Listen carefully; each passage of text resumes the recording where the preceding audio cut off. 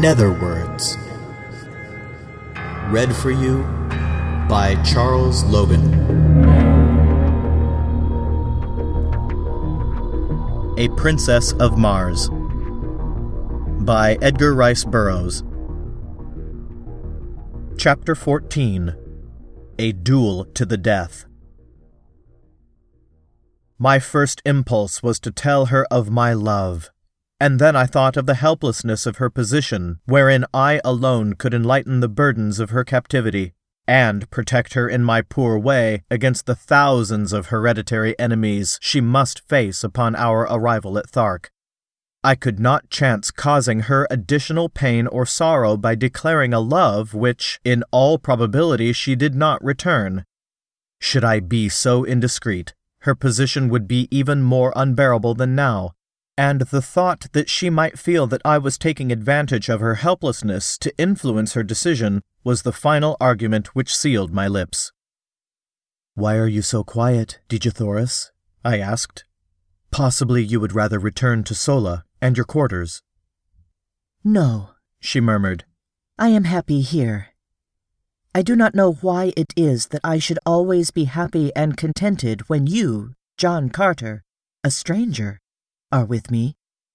Yet at such times it seems that I am safe, and that, with you, I shall soon return to my father's court, and feel his strong arms about me, and my mother's tears and kisses on my cheek." "Do people kiss, then, upon Barsoom?" I asked, when she had explained the word she used, in answer to my inquiry as to its meaning. "Parents, brothers and sisters, yes. And," she added in a low, thoughtful tone, "lovers." "And you, Dejethorus, have parents and brothers and sisters?" "Yes." "And, lover?" She was silent, nor could I venture to repeat the question. "The man of Barsoom," she finally ventured, "does not ask personal questions of women, except his mother, and the woman he has fought for, and won." "But I have fought," I started, and then I wished my tongue had been cut from my mouth, for she turned even as I caught myself and ceased, and drawing my silks from her shoulders she held them out to me, and without a word, and with head held high, she moved with the carriage of the queen she was, toward the plaza and the doorway of her quarters. I did not attempt to follow her, other than to see that she reached the building in safety, but, directing Woola to accompany her, I turned disconsolately and entered my own house. I sat for hours cross-legged and cross-tempered upon my silks, meditating upon the queer freaks chance plays, upon us poor devils of mortals. So this was love. I had escaped it for all the years I had roamed the 5 continents and their encircling seas, in spite of beautiful women and urging opportunity, in spite of a half-desire for love and a constant search for my ideal. It had remained for me to fall furiously and hopelessly in love with a creature from another world, of a species similar possibly, yet not identical with mine.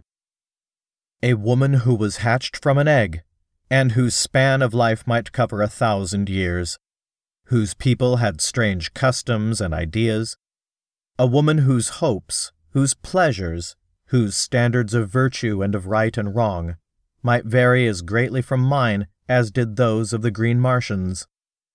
Yes, I was a fool, but I was in love, and though I was suffering the greatest misery I had ever known, I would not have had it otherwise for all the riches of Barsoom.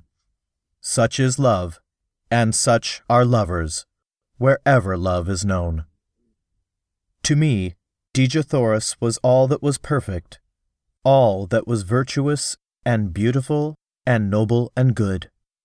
I believed that from the bottom of my heart, from the depth of my soul, on that night in Korad as I sat cross-legged upon my silks, while the nearer moon of Barsoom raced through the western sky toward the horizon and lighted up the golden marble and jeweled mosaics of my world-old chamber.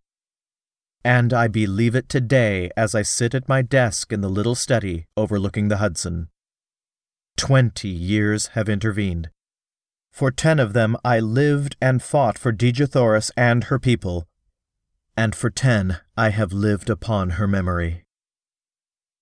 The morning of our departure for Thark dawned clear and hot, as do all Martian mornings except for the 6 weeks when the snow melts at the poles. I sought out Dejathoris in the throng of departing chariots, but she turned her shoulder to me, and I could see the red blood mount to her cheek.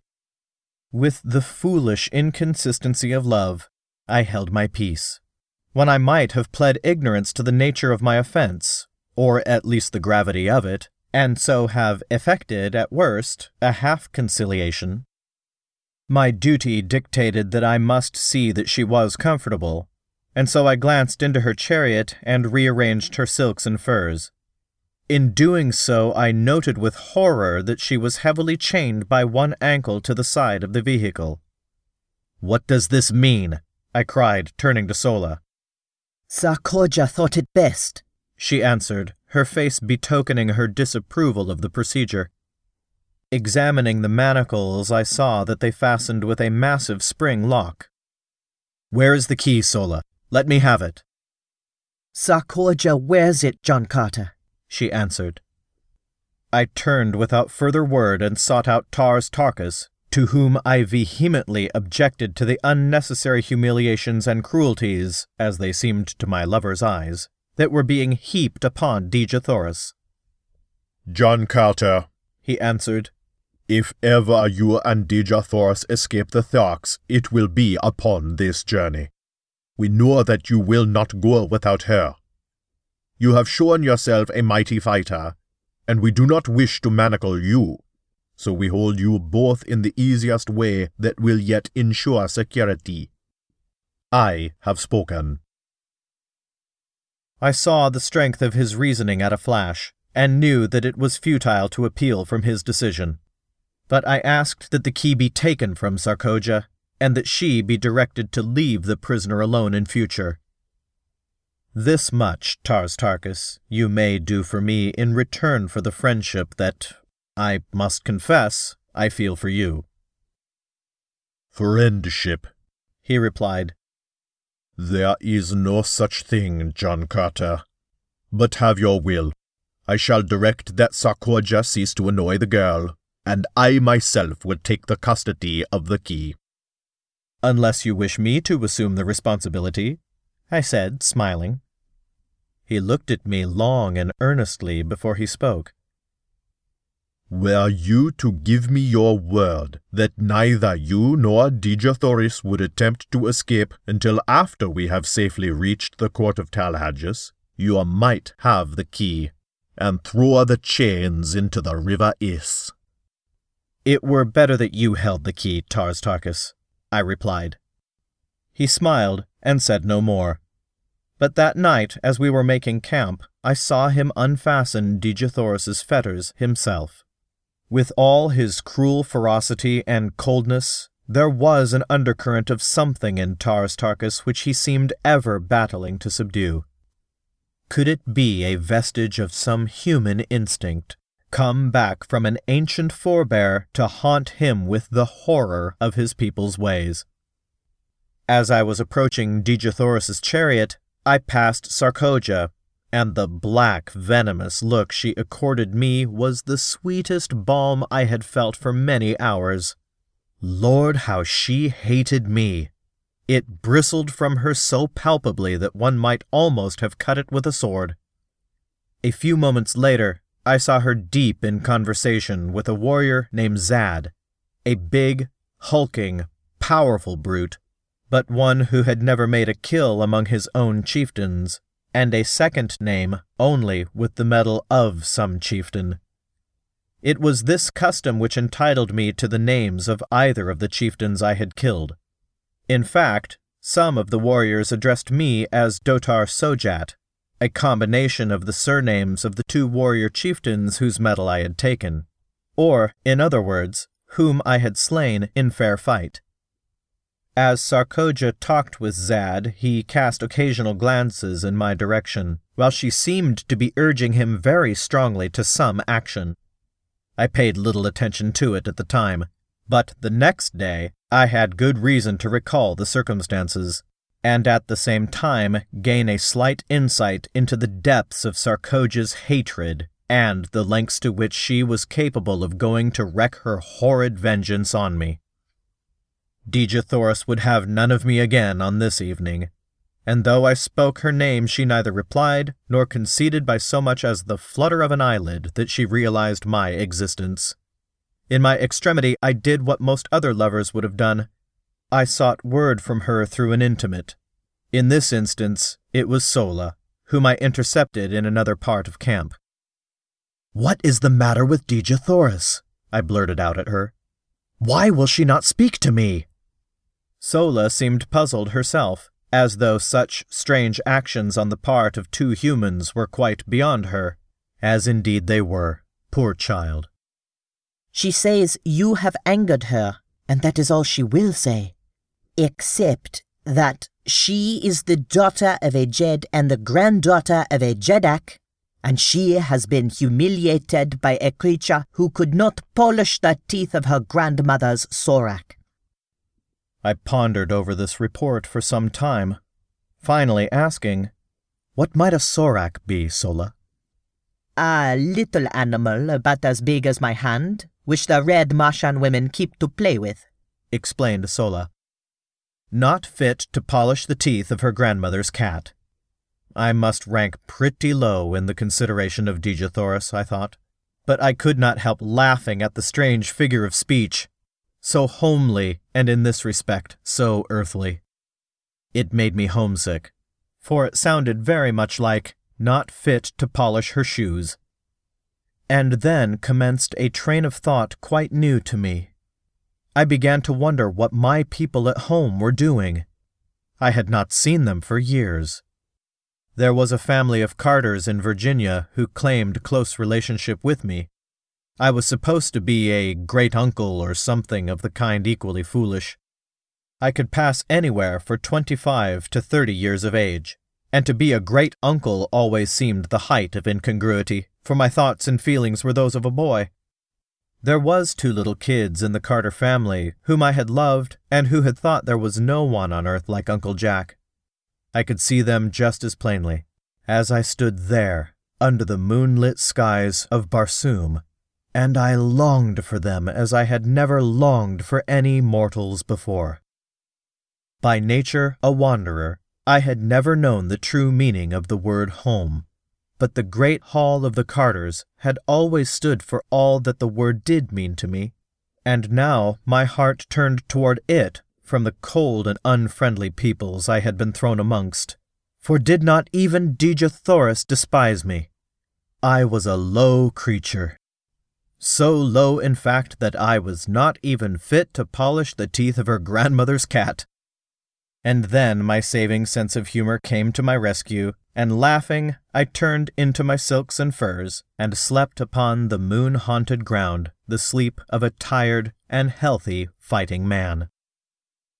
We broke camp the next day at an early hour, and marched with only a single halt until just before dark. 2 incidents broke the tediousness of the march. About noon, we espied far to our right what was evidently an incubator, and Lorquas Ptomel directed Tars Tarkas to investigate it. The latter took a dozen warriors, including myself, and we raced across the velvety carpeting of moss to the little enclosure. It was indeed an incubator, but the eggs were very small in comparison with those I had seen hatching in hours at the time of my arrival on Mars. Tars Tarkas dismounted and examined the enclosure minutely, finally announcing that it belonged to the green men of Warhoon, and that the cement was scarcely dry where it had been walled up. "There cannot be a day's march ahead of us," he exclaimed, the light of battle leaping to his fierce face. The work at the incubator was short indeed. The warriors tore open the entrance, and a couple of them, crawling in, soon demolished all the eggs with their short swords. Then, remounting, we dashed back to join the cavalcade. During the ride, I took occasion to ask Tars Tarkas if these Warhoons, whose eggs we had destroyed, were a smaller people than his Tharks. I noticed that their eggs were so much smaller than those I saw hatching in your incubator, I added. He explained that the eggs had just been placed there, but like all green Martian eggs, they would grow during the 5-year period of incubation until they obtained the size of those I had seen hatching on the day of my arrival on Barsoom.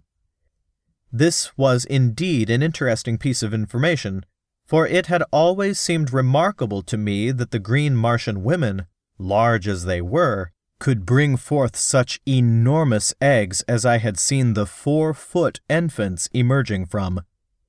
As a matter of fact, the new laid egg is but little larger than an ordinary goose egg, and as it does not commence to grow until subjected to the light of the sun, the chieftains have little difficulty in transporting several hundreds of them at one time from the storage vaults to the incubators.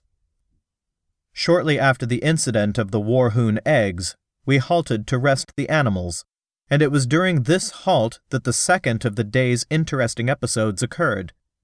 I was engaged in changing my riding cloths from one of my thoats to the other, for I divided the day's work between them, when Zad approached me, and without a word struck my animal a terrific blow with his longsword. I did not need a manual of green Martian etiquette to know what reply to make, for in fact I was so wild with anger that I could scarcely refrain from drawing my pistol and shooting him down for the brute he was. But he stood waiting with drawn longsword, and my only choice was to draw my own and meet him in fair fight with his choice of weapons, or a lesser one. This latter alternative is always permissible, therefore I could have used my short sword, my dagger, my hatchet, or my fists had I wished, and been entirely within my rights, but I could not use firearms or a spear while he held only his longsword. I chose the same weapon he had drawn because I knew he prided himself upon his ability with it, and I wished, if I worsted him at all, to do it with his own weapon. The fight that followed was a long one, and delayed the resumption of the march for an hour. The entire community surrounded us, leaving a clear space about 100 feet in diameter for our battle. Zad first attempted to rush me down as a bull might a wolf, but I was much too quick for him, and each time I sidestepped his rushes he would go lunging past me, only to receive a nick from my sword upon his arm or back. He was soon streaming blood from a half-dozen minor wounds, but I could not obtain an opening to deliver an effective thrust. Then he changed his tactics, and fighting warily and with extreme dexterity, he tried to do by science what he was unable to do by brute strength. I must admit that he was a magnificent swordsman, and had it not been for my greater endurance and the remarkable agility the lesser gravitation of Mars lent me, I might not have been able to put up the credible fight I did against him. We circled for some time without doing much damage on either side, the long, straight, needle-like swords flashing in the sunlight and ringing out upon the stillness as they crashed together with each effective parry. Finally, Zad, realizing that he was tiring more than I, evidently decided to close in and end the battle in a final blaze of glory for himself. Just as he rushed me, a blinding flash of light struck full in my eyes, so that I could not see his approach, and could only leap blindly to one side in an attempt to escape the mighty blade that it seemed I could already feel in my vitals. I was only partially successful, as a sharp pain in my left shoulder attested. But in the sweep of my glance as I sought to again locate my adversary, a sight met my astonished gaze which paid me well for the wound the temporary blindness had caused me. There, upon Dejathoris's chariot, stood 3 figures, for the purpose evidently of witnessing the encounter above the heads of the intervening Tharks. There were Dejathoris, Sola, and Sarkoja, and as my fleeting glance swept over them, a little tableau was presented which will stand graven in my memory to the day of my death. As I looked, Dejathoris turned upon Sarkoja with the fury of a young tigress, and struck something from her upraised hand, something which flashed in the sunlight, as it spun to the ground. Then I knew what had blinded me at that crucial moment of the fight, and how Sarkoja had found a way to kill me without herself delivering the final thrust. Another thing I saw, too, which almost lost my life for me then and there, for it took my mind for the fraction of an instant entirely from my antagonist, for as Dejathoras struck the tiny mirror from her hand, Sarkoja, her face livid with hatred and baffled rage, whipped out her dagger and aimed a terrific blow at Dejathoras. And then Sola, our dear and faithful Sola, sprang between them. The last I saw was the great knife descending upon her shielding breast. My enemy had recovered from his thrust, and was making it extremely interesting for me, so I reluctantly gave my attention to the work in hand, but my mind was not upon the battle.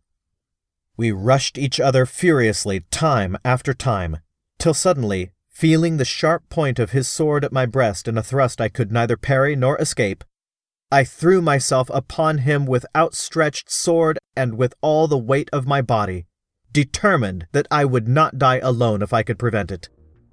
I could feel the steel tear into my chest. All went black before me. My head whirled in dizziness, and I felt my knees giving beneath me.